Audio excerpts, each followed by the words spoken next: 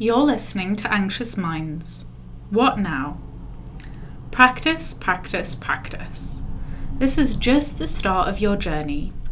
You've learned some skills, and now you need to keep doing them repeatedly. CBT is not a magic wand therapy. It takes hard work and commitment, but you will be rewarded. After a while, you won't need to write things down most of the time, as you'll find yourself doing all the steps in your head. You'll get better at it and be able to do it quickly. If you start learning to play a musical instrument, there's no point in just going along to your lessons each week. You have to practice repeatedly every day in order to progress and improve. You can be taught how to play, but you won't play any better without putting the practice in. For the serious musician who puts in the practice, eventually they learn to play pieces of music competently. Some will go on to master their instrument. We too can become competent at making effective and healthy changes that make a real difference to our lives and the lives of those around us. You may find the STOP handout helpful. Photocopy it or print another copy from the website at www.anxiousminds.co.uk. Put it on your fridge or next to your computer, in your car or in your pocket. Remind yourself often to practice. Practice at times you don't need to practice, so that when you really need those skills, they'll come easier to you. Just like that practicing musician expects to play for several hours a day to become competent before showing off her skills at a big recital concert or before the big exam. Maintaining progress. Consider the future. What future situations might be difficult for you? What can you do differently at those times? What have you learned that's been the most helpful? What hasn't helped? What has helped? What is worth continuing to practice?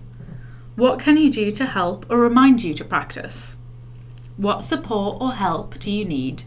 Remember, don't believe everything you think.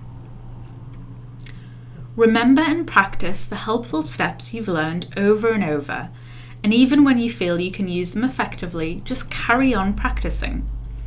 After a while, maybe after a great deal of practice, you will more easily notice your thoughts and reactions, realizing what you're reacting to and the meaning you're giving to situations.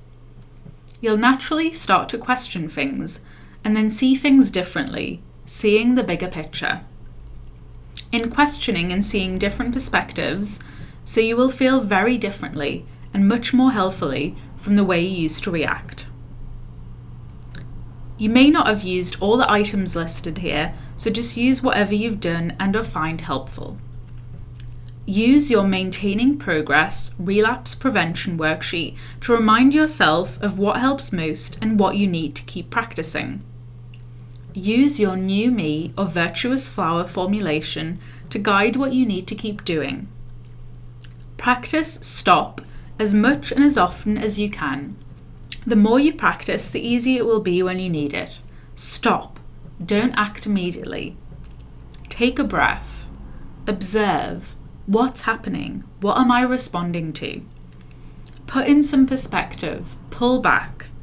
What's the bigger picture? What would someone else make of this? Is there another way of looking at this? What would I say to a friend? Fact or opinion? Practice what works. Play to your principles and values. What's the best thing to do for me, for others, for this situation? Practice mindful breathing and be aware of where you're putting your focus of attention.